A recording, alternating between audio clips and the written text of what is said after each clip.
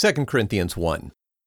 This letter is from Paul, an apostle of Christ Jesus through the will of God, and from Timothy, our brother, to God's church at Corinth, and all the saints who are throughout Greece. Grace to you and peace from God our Father and the Lord Jesus Christ. Praise be to God and Father of our Lord Jesus Christ, the Father of mercies and God of all comfort, who comforts us in all our distress, so we may be able to comfort those who are in any distress, through the comfort with which we ourselves are comforted by God.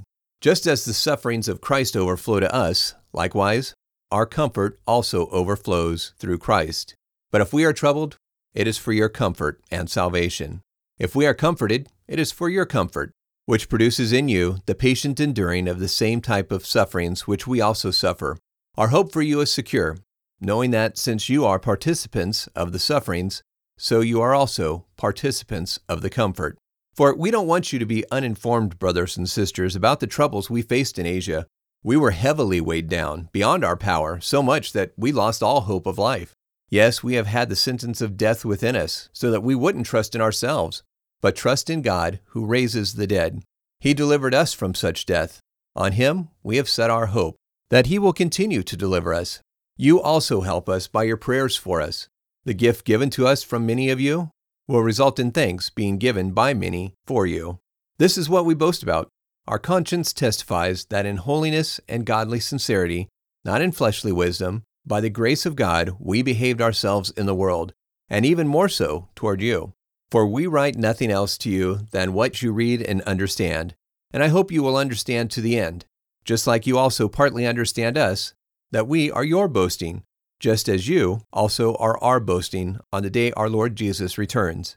Being confident of this, I was determined to visit you first, so that you would benefit twice, once as I came on my way to Macedonia, and then again on my way back from Macedonia, and to be sent on from you on my trip to Judea.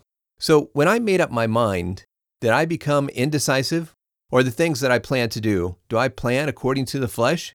That within me there should be yes, yes, and then no, no. But as God is faithful, our word toward you was not yes and no. For the Son of God, Jesus Christ, who is preached among you by me, Silvanus, and Timothy, was not yes and no, but in Him is yes. For no matter how many promises of God there are, in Him is the yes.